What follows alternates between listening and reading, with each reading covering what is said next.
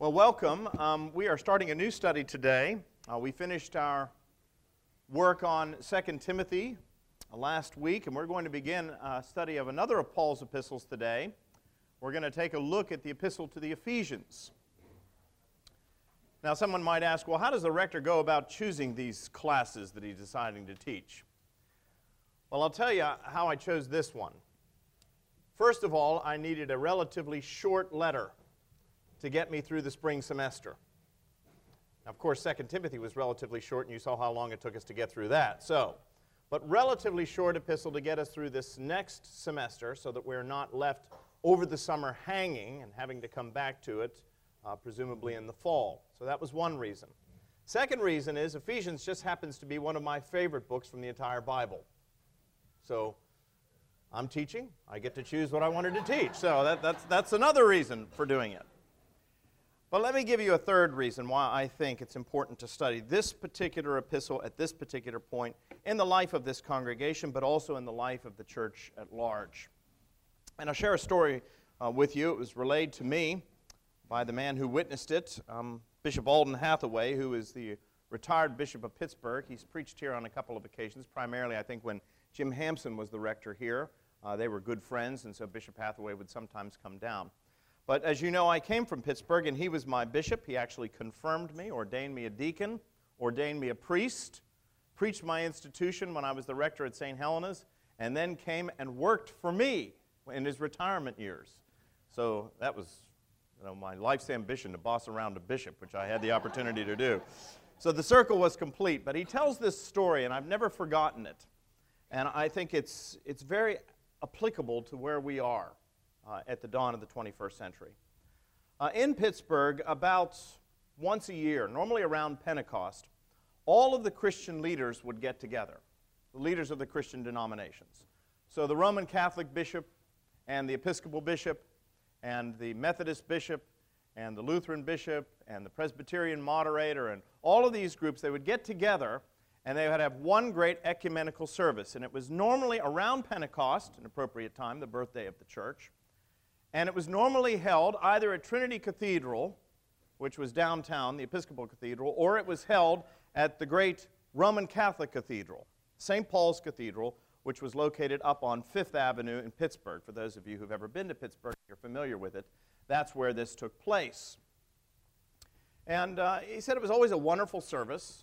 Now, if you know Fifth Avenue runs right through the university section of Pittsburgh. So you have to pass Duquesne University on your way up there, and then you go right smack through the middle of the campus of the University of Pittsburgh and right on down to the campus of Carnegie Mellon, which is right across from St. Paul's Cathedral, the Roman Catholic Cathedral. And they'd have this big service in there.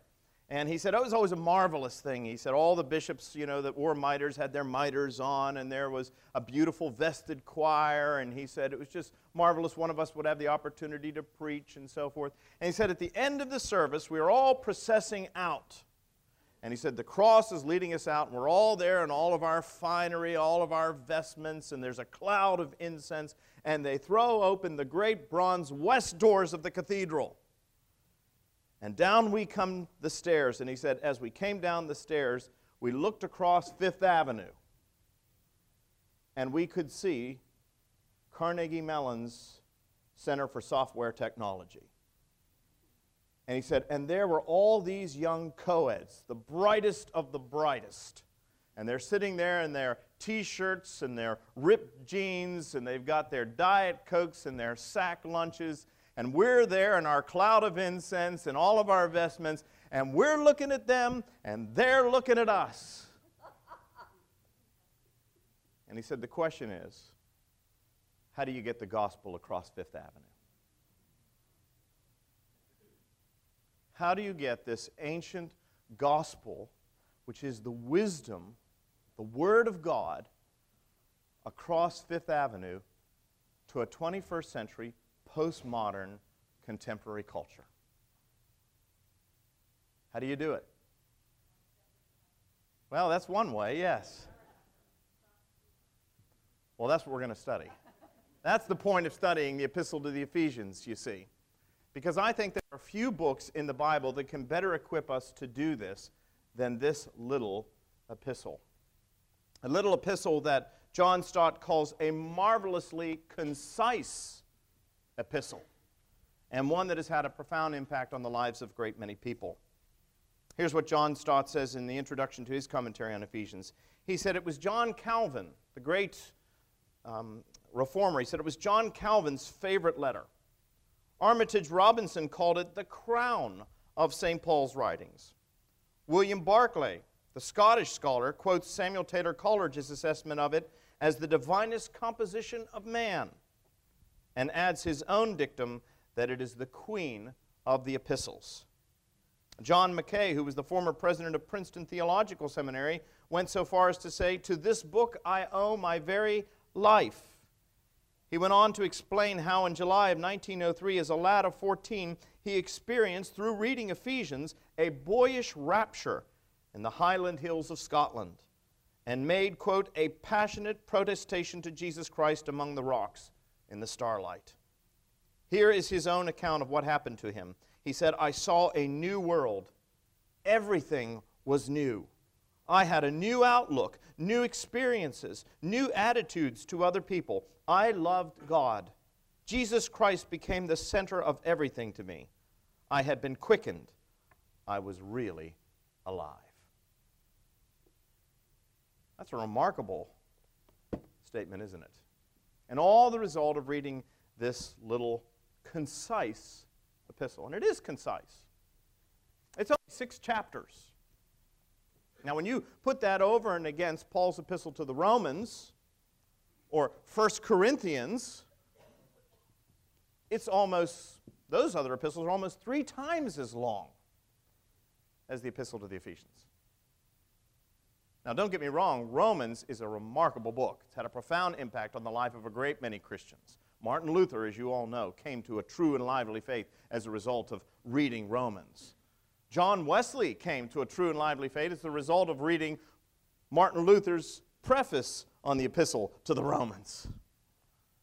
So Romans is a remarkable book. Many people have said that it's the constitution of Christianity, and that is perhaps true.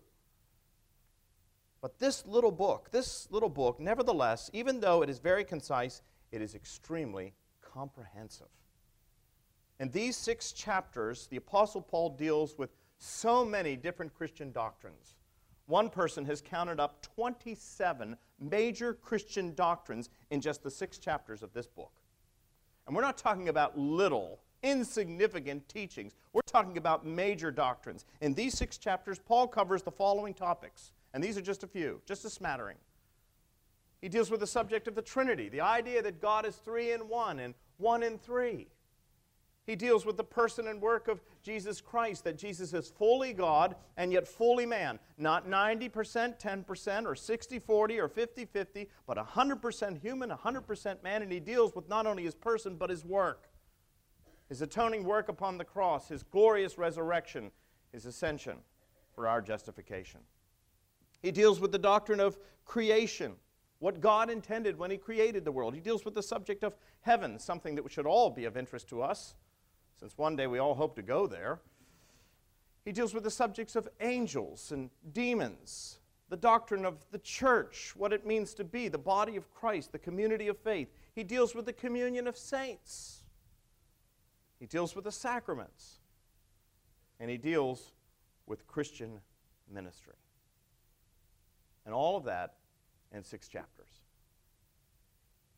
So why should we study the Epistle to the Ephesians? Because, I'll tell you, if you claim to be a Christian today, and you've heard me say this ad nauseum, and you're going to hear me say it over and over again, if you're a Christian, you have not simply been saved from something. It is true, if you place your faith in Jesus Christ, you have been delivered from condemnation. Isn't that what Paul says elsewhere in Romans? There is therefore now no condemnation for those who are in Christ Jesus. Hallelujah. No condemnation for those who are in Christ Jesus. But while we have been saved from something, from sin and death and the prospect of condemnation, we have also been saved for something. Paul makes that very clear in this epistle. We have been saved for good works. We have been saved, each and every one of us, to make a difference in the world. We have been saved for the purpose of taking the gospel across across Fifth Avenue. Now the question is, how do you do that? Well, I think it's quite clear. If the Apostle Paul, in just 6 chapters, covers all of these topics, then if we can understand this book and what it teaches, we'll find ourselves equipped, given everything that is necessary in order to be effective in this calling as Christian people, as the church. Not the church which is complacent, but the church militant, the church that is out there making a difference in the world and in the culture. And so that's why today we are going to start a study of Paul's epistle to the Ephesians. It is one of my favorites. It is brief, but it is also marvelously comprehensive. And if you can learn this book, you may have read through Romans, you may have found it very difficult. You may have read through 1 Corinthians and found it very discouraging and depressing. But if you can read through this little book and understand the principles as they are taught and applied in this little book, you will be able to be an effective witness for Jesus Christ in the world today. So let's begin with a study of the Epistle to the Ephesians. If you have your Bibles, open them up, and I encourage you to bring your Bibles. I'm going to start being like our Al Phillips, who teaches the children's confirmation class. Every time they bring a Bible, he gives them $1. Actually, a $2 bill is what they get. So you never know. Maybe I can drum up support. If you bring your Bibles, you'll get some sort of, I'm not going to give you any money, but I might give you stars in your crown for the future. So I can't get you into heaven, but on the other hand, this won't hurt. So let's take a look at Ephesians chapter 1, just the first 2 verses today. Just the first 2 verses. Paul, an apostle of Christ Jesus, by the will of God, to the saints who are in Ephesus and are faithful in Christ Jesus, grace to you and peace from God our Father and the Lord Jesus Christ. When you begin to study the Epistle to the Ephesians and you begin to study it in depth, one thing becomes apparent almost immediately. There is a bit of a mystery associated with this particular letter. And the mystery has to do with the recipients. Who were the recipients? There's no doubt whatsoever in the mind of most apostles or most scholars that this was a letter by the Apostle Paul. Now, for example, for a long time in the history of the church, it was assumed that the Epistle to the Hebrews was written by Paul.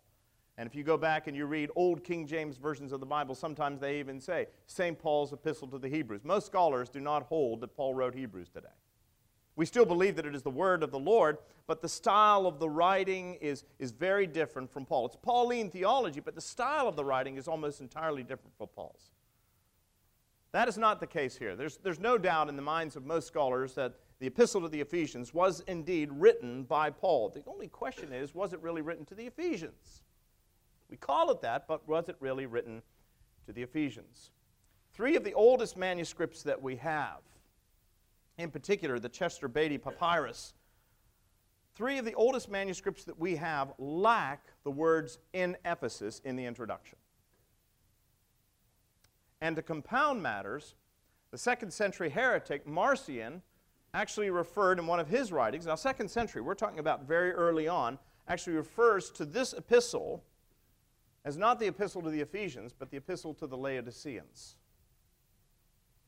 So that raises a question, who was this letter really written to? Now, many of the other early manuscripts do say to the Ephesians, but we do know that at least some of the earliest manuscripts and some of the earliest sources do not have those words "in Ephesus" written in. So who was this letter written to? Well, the general consensus today is that this letter was probably what we would call a circular letter. It was a letter that was written to multiple churches.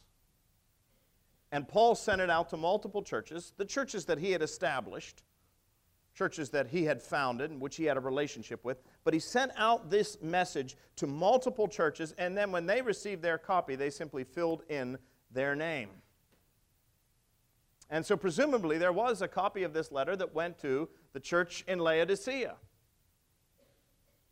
but there was also a copy that went to the church in Ephesus. And the one that's been handed down to us today is the one that was written to the church in Ephesus. So there's a little bit of a mystery as to who this letter was actually addressed to, but for the most part, we have no doubt that it was written by the Apostle Paul. Probably a Catholic, as I said, or circular letter.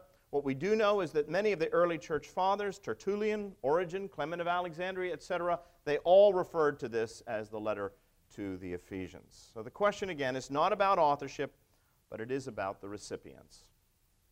Nevertheless, we know that one copy did go to the Ephesians. Whether this is the actual version, we're not exactly sure, but we know that one copy did go to the Ephesians. So if that's the case, what was this church in Ephesus like? Paul may have written this to the Laodiceans, but one copy did go to the Ephesians, and we should understand what that church in Ephesus was like. What was it?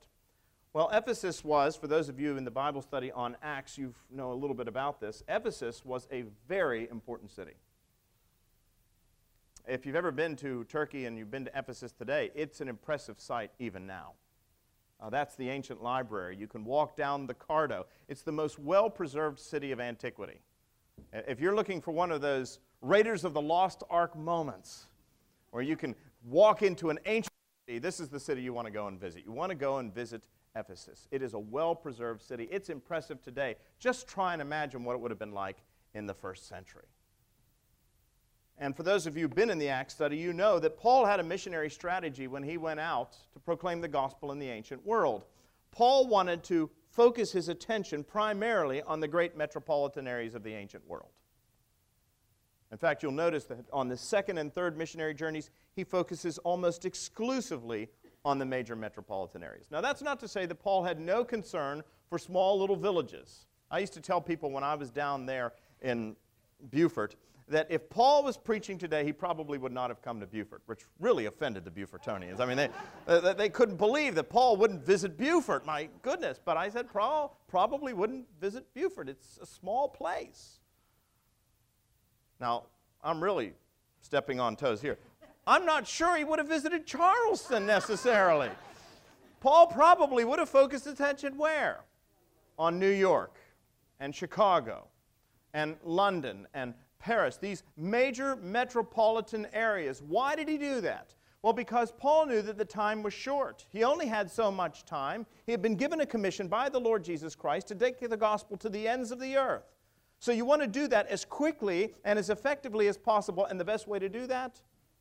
Center on the places where people were.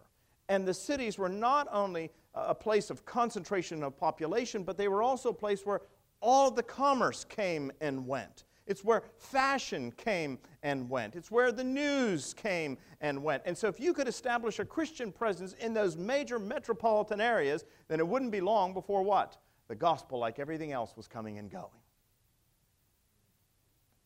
And so you find that Paul really focused on the great metropolitan areas. He wrote an epistle to what? The church in Rome. That was the imperial capital. He wrote a letter to the church in Corinth. Corinth was one of the most important cities of the ancient world. It was located on a narrow isthmus between the mainland of Greece to the north and the Peloponnese to the south, right between the Aegean and the Adriatic seas. Everything that came and went, east, west, north, south, had to go through Corinth. So, of course, Paul established a Christian presence there so that the gospel, like everything else, would be coming and going as those ships went and as people traveled. And that's the reason why he established a church here in Ephesus. Ephesus was a major city in the ancient world. First of all, it was the capital of the Roman province of Asia. So it was the most important city in the Roman province or proconsul of Asia. It was a major commercial port. It was located at the mouth of the Cayster River. Now, if you go there today, you will notice that you are at least 6 miles from the nearest significant body of water. But that was not the case in Paul's day. What happened was that the river changed its course, and it cut off Ephesus, and the whole area silted up so that now you're about 6 miles from the coast. But not in Paul's day. They were right there at the mouth of the river. And this was a great melting pot. This is where all of the east-west trade through the province of Asia went. If you were taking anything through that entire province, not modern Asia today, but what was called Asia in the ancient world, through portions of Turkey and so forth today. In order to go east or west, all trade had to go through Ephesus, up the river or through the roads through that area. So it was a great commercial center. This made it a great melting pot as well. All kinds of people were there. It was by no means monolithic. There were Jews and Gentiles. There were people of high estate and low estate. There were Greeks. There were Romans. All kinds of people met there. It was a melting pot. And because it was a melting pot, and because it was a great commercial port, because it was a political capital, it was also very cosmopolitan. Now, if you think about it, that's describing a city very similar to the ones that we are familiar with today, aren't we? Ephesus sounds a lot like New York, or Chicago, or London, or Paris. It was very cosmopolitan. It had one of the largest, in fact, it had the largest open-air theater in the Greco-Roman world. An open-air theater that sat 25,000 people. Now, you have to understand, that's 2,000 years ago. One of the great privileges of my life is I had the opportunity to preach in that open-air theater. It's still there. So people wondering, well, where are you going to take us on the next trip? My next trip I'd like to take us on? We've been to the Holy Land. I'd like to go on the journeys of St. Paul. One of the places we would visit is Ephesus. Remarkable city. But this great open-air theater. But just like places today, it was spiritual. And I say spiritual, not so much religious, but spiritual. You know, that's how people describe themselves today, isn't it?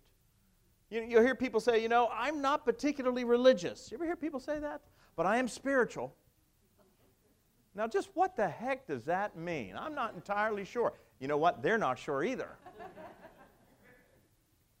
But it's a sort of pick-as-you-choose kind of religious environment. And that's what this was like. It was a very superstitious and very, quote, spiritual place. The most impressive structure in Ephesus was this magnificent temple. And when I say magnificent, how many of you have ever been to Athens, Greece? All right, so you've seen the Parthenon. This temple to the goddess Artemis, or Diana, as the Romans called her, the goddess of the hunt, was 4 times the size of the Parthenon. 4 times the size of the Parthenon on top of the Acropolis. It was one of the wonders, 7 wonders of the ancient world. And it was believed that a stone, an image of the goddess Diana, had actually fallen from heaven. And this is what they worshipped. And when I say they worshipped it, if you know anything about ancient mythology, you know that Diana, or Artemis, was the goddess of the hunt, except in Ephesus, where she was also known as a goddess of fertility. And so thousands of cultic prostitutes, because that's how you worshipped in the ancient days. There were priestesses that served the goddess. Thousands of cultic prostitutes plied their trade in that temple in the 1st century when Paul arrived there. And all these images that you have of Artemis and Diana as sort of the goddess of the hunt, as I said, with her bow and arrow, that was not the Ephesian version of it. The Ephesian version of it was very grotesque. The female version of the goddess with multi-breasts. These are actual images that were uncovered in Ephesus.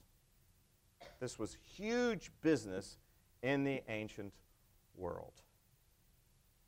So you have a culture that is obsessed with sex. Sound familiar? It's a commercial center of fashion where everything comes and goes. It's cosmopolitan, a great mixture of all kinds of people. It's a political capital, so everybody's talking about the latest ideas of everything that's going on in the government. I don't know about you.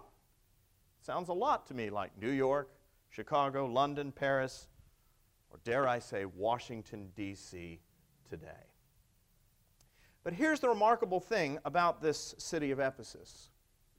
We're told in the book of Acts that it was, in spite of all of these things that you would think would have been a tremendous barrier to the proclamation of the gospel, this was actually a very receptive environment. Paul spent 2 years in Ephesus. That's longer than he spent any other time anywhere else. 2 years in Ephesus, preaching the gospel in season and out of season. In fact, we're told he did it daily. And in those days, there were no 5-day weeks. If you did it daily, you did it daily. Paul preached daily.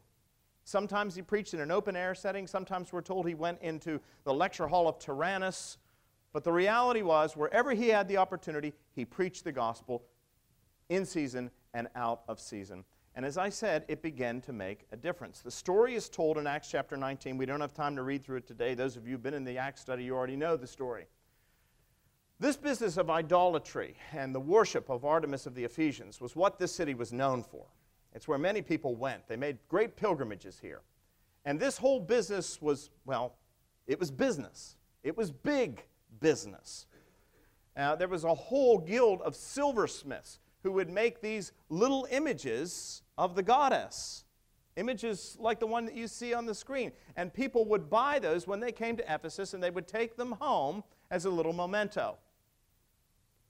Now, some of you may recall those days when your mothers and your grandmothers went to visit a place like Niagara Falls, and they'd buy a little silver spoon.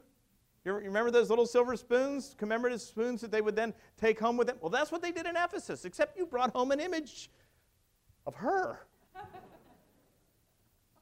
And you would use that as you worshiped at home. You could worship Artemis of the Ephesians. And this was big business.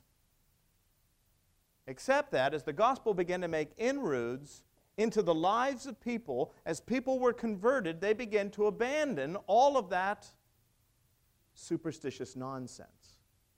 All of a sudden, people stopped buying these silver images of Artemis. And it began to affect the economy. Now, let me tell you, when things begin to affect the economy, you've got trouble. And they did have trouble in Ephesus. As a matter of fact, the leader of the silversmiths became so irate about this, he brought a complaint against Paul and the Christians to the civic leaders. And the result was a huge riot. Now, this doesn't look very riotous in this picture that's going to come up on the screen in just a minute. But if you look in the foreground, you can see all of the silver objects. What they did is they brought their silver objects, they brought their scrolls with all these magic incantations, and they began to destroy them publicly.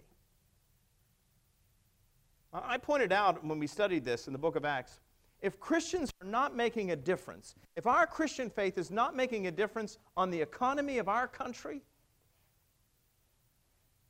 I want you to know we don't have much of a Christianity. Because that's where people sit up and take notice, isn't it?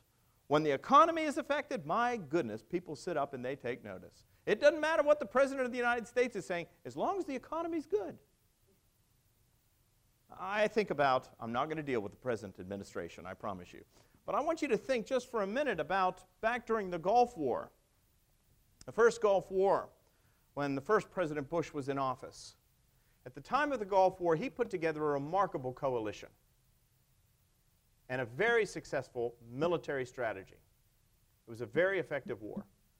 George H.W. Bush had the highest approval rating at that point of any president in the 20th century, surpassing Franklin Roosevelt, surpassing his predecessor, Ronald Reagan, the highest approval rating of any president in the 20th century. And what? 6 months later or whatever, out of office. And why? The economy. The economy began to slide, and people were very much concerned about the economy. Well, they were concerned about the economy there, and they brought charges against Paul. They said, hey, look, these guys are advocating things that are so destructive to our economy that before long, the temple of Artemis, which the whole world worships, and I think that's hilarious, the whole world worshipped her. Well, obviously, some didn't. That was the problem. But they said the whole world worships her. But we're told that the great riot broke out there in Ephesus. And thousands of people gathered in that great amphitheater that I mentioned. They were shouting all kinds of things. Great is Artemis of the Ephesians. Great is Artemis of the Ephesians. We're told in the book of Acts that some people didn't even know why they were there. They were just caught up in the pandemonium. But what's interesting is that on this particular occasion, Paul was tried and no charges were brought against him. He was not condemned. In other places, Paul oftentimes was beaten. In the case of Philippi, he was imprisoned.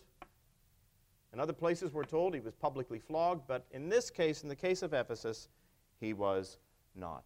So even though this was a very cosmopolitan, complex, sex-oriented society, it was nevertheless one that was seeking. It was spiritual. And if it's spiritual, that meant that it was seeking something. I think our people today are seeking something. The problem is, in my opinion, we have been vaccinated with a weak form of Christianity. And many people have grown resistant to the real thing. We have been preaching such a weak, pusillanimous Christianity to the people sitting in the pew for so long, and it has made such little difference in their lives that a whole new generation sees no value in it whatsoever. But it's not the real thing, folks. It's not the real thing. And so Ephesus was a remarkable place, and this letter was written to it. So that's a little bit of background. So let's just take a look at the introduction here. Very brief, just 2 verses. And I thought we'd get through everything today, not even a chance. Let's take a look at what Paul says in just these first 2 verses. First thing he says, and this is typical of introductions to ancient letters. You know, when we write letters today, the person who is the recipient's name comes first. And if you want to see who was the sender, you have to go what? Let's say it's a 4-page letter. Nobody writes letters anymore, I guess. It's emails today. And you automatically see at the top who the sender is. But in the old days, when you wrote letters, you had what? The person who was the recipient, and then you wanted to see who sent the letter. You had to go to the back page and look, see who signed it.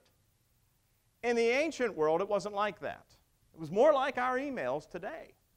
The recipients were mentioned at the front, but so was the sender. And the sender always established his credentials.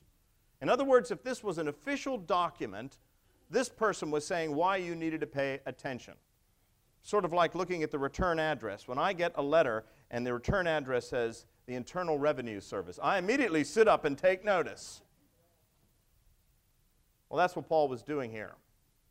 He starts off this epistle by saying, Paul, an apostle of Christ Jesus by the will of God. What is he doing? He is establishing his credentials. He is establishing his credentials. What does it mean to be an apostle? What's an apostle? 2 things you need to know about an apostle. First of all, they were a person who was a witness to the resurrection. Now, most of them were the 12 disciples, the 12 that Jesus chose, that inner circle. But we do know in the New Testament there were others. Paul was one of them. But you had to be a witness to the resurrection. Paul was a witness, you say, well, not to the resurrection, yes, but to the resurrected Jesus Christ on the road to Damascus. The second thing was that you were a person specifically commissioned by God to receive his message and to impart that to the world. You were, in a sense, an official emissary or ambassador for God. So when Paul begins this letter and he says, I am Paul, an apostle of Christ Jesus, he is saying, number one, I am a witness to the resurrection. I have been called by God. I have been set apart with his authority. You're going to hear a sermon about authority today. It's a great sermon, and I can say that because I did not preach it. Andrew's the preacher today, but it's a great message about authority. If you think about it, that's what we really struggle with in our day and age. I saw a bumper sticker some years ago that said, question authority. You ever see one of those bumper stickers? They used to be very popular around Charleston. Question authority. And I found that very interesting. It didn't say question bad authority. It didn't say question corrupt authority. It simply said question authority, as if to question all authority, as if we are an authority unto ourselves. Paul makes it very clear he is an apostle and he's been given authority. That's significant for you and for me. Because one of the things that we profess a faith in every single Sunday is one holy Catholic and what? Apostolic church. You know, sometimes you get into debates with people about certain items, and I think many people find Paul difficult. Many people that I find in the world today struggle with the Apostle Paul more than anything else. They'll say, oh, I like Jesus, but Paul I'm not so sure about. And I think one of the reasons for that is, number one, Paul was a straight shooter. And number two, Paul was extremely thorough. And unlike Jesus, Paul was operating not in a Jewish context, but in a Greco-Roman culture, which is very similar to our own. And so Paul has some things to say to us that we don't necessarily like. Paul tweaks us a little bit. And so some people will say, well, I know that's what Paul said about this, that, or the other thing, but I want to know, what did Jesus say? Of course, you pull Jesus out, he's the trump card because he trumps everybody. I want you to understand, when we stand up every Sunday and we say we believe in one holy Catholic and apostolic church, what we are saying is that the faith that we hold as Christians is built, is established upon the foundation laid by the apostles. And that means when Paul speaks, Jesus is speaking. You understand that? That's why when we read from Paul's epistle to the Ephesians in church, and that's how we introduce it, a reading from St. Paul's epistle to the Ephesians, chapter 1, beginning at verse 1. When we get to the end, we don't say the word of Paul. We say what? The word of the Lord. It may be that Paul is the writer, but God is the author. And therefore, it is authoritative for your life and for mine. And you and I are expected to live under that. So that's what Paul is saying right here at the beginning of the letter. You need to listen to me. You need to listen to what I'm about to write here. Why? Because I'm an apostle. I've been commissioned by Christ Jesus. And that's the second thing that he says here. I'm an apostle, what? By the will of God. Paul doesn't say, well, I went off to school and I majored in apostleship. Or I didn't know what to do with my life, so I decided that I would become an apostle. He said, I'm an apostle, how? By the will of God. Paul is making it very clear Christ chose him. Why? Because Paul admits he would never have chosen Christ. Who would choose the life that the Apostle Paul lived? A life in which he was often beaten and maligned and abused and ultimately put to death for his faith. Not only that, but if you know the story of Paul's early life, you know that he was by no means friendly to the Christian cause. He had actually set himself out to destroy the church, to systematically dismantle it. But on that road to Damascus, as he was going out there, the scripture says, breathing murderous threats against the followers of the way, God intervened. And God chose the Apostle Paul. And when he sent Ananias, after Paul had been struck blind, and he sent Ananias to go and lay his hands that Paul might receive his sight, Ananias said, I don't want to go. I think you got the wrong guy. I know about this Paul. He hates people like me.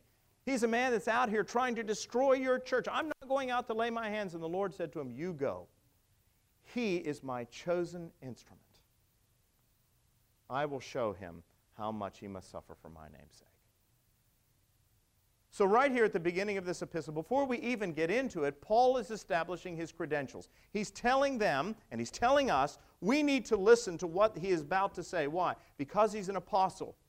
He speaks with the authority of Jesus Christ himself. It is upon his witness that the church stands.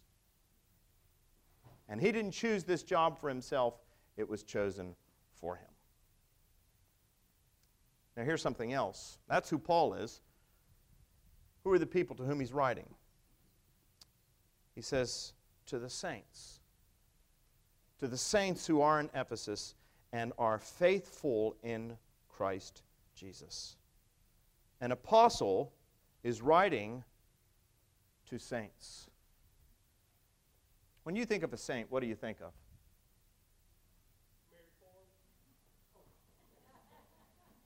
Well, that's true. I think of Mary as well. She's still not going to remember you in her will, Gray, so you're out of luck. When you think of a saint, what do you generally think of? Most of us generally think of some heroic person who did great things and as a consequence of their greatness or their goodness went through some sort of elaborate process of apotheosis by which they have achieved the coveted status of saint, for which they get their image in stained glass windows. Hey, that's what a saint is. If you think of a modern saint today, who's the first person that springs to mind? Mother Teresa, of course. And why is she a saint? Why do we say Mother Teresa is a saint? You all said Mother Teresa. Why? She was such a wonderful person. She did such great things. She was so compassionate and good to the poor. My goodness, of course she was a saint. Well, how about the rest of us? You think most of us, you see, when we think of saints today, we think of people who, as I said, have done heroic things, good things, great things for the cause of God, who live so much better than the rest of us. In fact, and this is the way I think of saints, they're so heavenly minded, they're of no earthly good to the rest of us. That's what we think of when we imagine a saint, isn't it? Plaster images, two-dimensional figures in stained glass windows. But is that accurate? Actually, when the Bible speaks of the word saint, it has nothing in mind. The idea of a saint that we have today has been passed down to us in large measure because of an error within the Roman Catholic Church, in my opinion. The Roman Catholic Church has a whole process that you go through in order to become a saint. Did you know that? There's a trial. A person is actually nominated for sainthood. They're nominated for sainthood. And then they have an advocate. They go to trial. There's an actual trial. They go to trial, and there's an advocate on the one side who speaks of all the things, the greatness, all the reasons why this candidate should be made a saint. And one of the things they have to prove is that this candidate is responsible for at least one miracle. Then there is another person that stands up to speak, and that person argues against the credentials of the candidate. And that person is called the devil's advocate. That's where we get the term today. Did you know that? The devil's advocate. And so they argue against. Now, because the Roman Catholic Church is so efficient, as far as I know, nobody who ever gets that far in the process has ever been denied sainthood. But that's the whole process. And then they get voted on, and once they are voted upon, they go through a process of beatification, and eventually they achieve the coveted status of saint, and they get their name in the calendar. But that's far from the biblical notion of a saint. The notion of sainthood comes from the word sanctify, and it means to set aside or set apart for a holy purpose. For a holy purpose. You see this in the Old Testament. In the book of Deuteronomy, we're told that Moses came and he took stones, put them together into an altar, and he sanctified them. That is, he made saints of them. Now, they were inanimate objects. So what does it mean? It means that common objects have now been set aside for a what? A holy purpose. Jesus, in John chapter 17, in the high priestly prayer, said that he sanctified himself. Well, Jesus was the perfect Son of God. He didn't have to be made a saint. When he said, I sanctify myself for the disciples, what did he mean? I'm setting myself aside for a purpose, for their sake. Which means that the word saint and the word Christian are the same thing in the Bible. So when Gray turns around and says, when you think of a saint, who do you think of? I think of Mary Forbes. You are not far off the mark. She's a Christian, therefore she is a saint. And Gray, you are a Christian, therefore you are a saint. Saint Gray. Now, I can't say that you've done any miracles, and I certainly can't say that you necessarily live saintly. But what I am saying is that from a biblical standpoint, that's what it means to be a saint. It is to be a Christian. It means that you have been set aside, set apart for what? A holy purpose.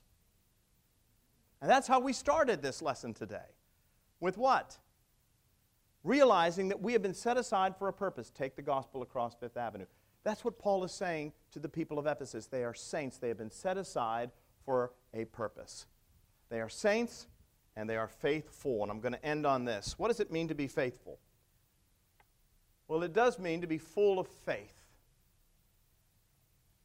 Faith contains three elements. Oftentimes when we think of faith being simply hope against hope. It's holding on to something because you can't bear the thought of it not being true. It's credulity.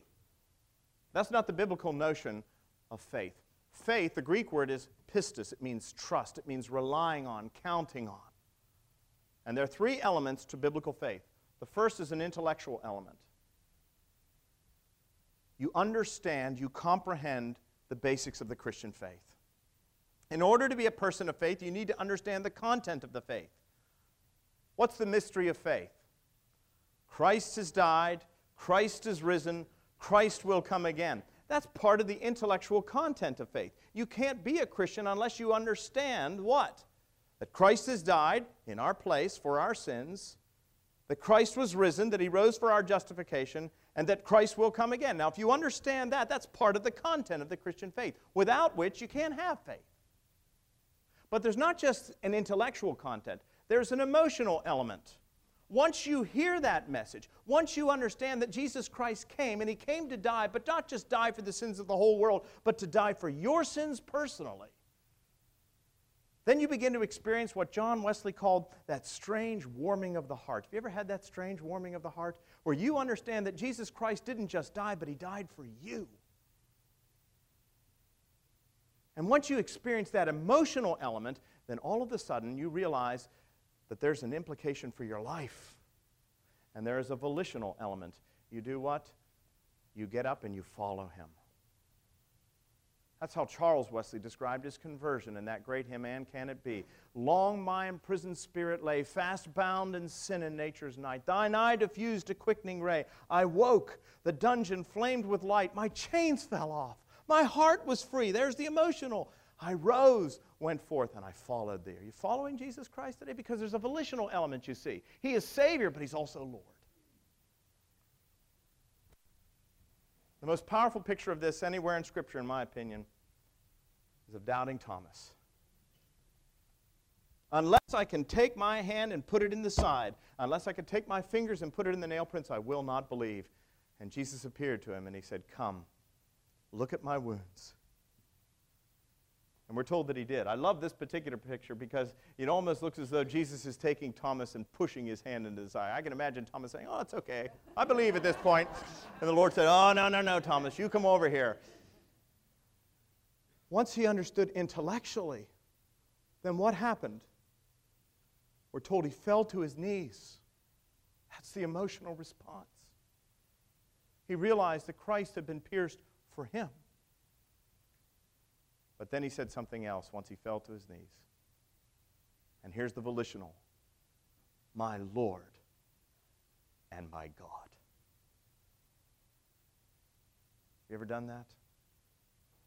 That's what it means to be a faithful person. And if you're a faithful person, you're a Christian. And if you're a Christian, then you are a saint. And if you're a saint, then this epistle is for you, to give you the strength, the courage, the wherewithal necessary to live as a people set apart, a people who take the gospel across Fifth Avenue. And that's what we're going to do in the next several weeks. Let's close with a word of prayer. Gracious God, our Heavenly Father, we give you thanks and praise for Paul's great epistle. We thank you, Lord, that it is a word for us today, written 2,000 years ago, but applicable to us living at the dawn of the 21st century. Grant us the grace to read it, mark it, learn it, inwardly digest it, that we who are called, set apart to be saints, might live like saints. It's in Jesus' name we pray. Amen. Thank you. Sorry I kept you.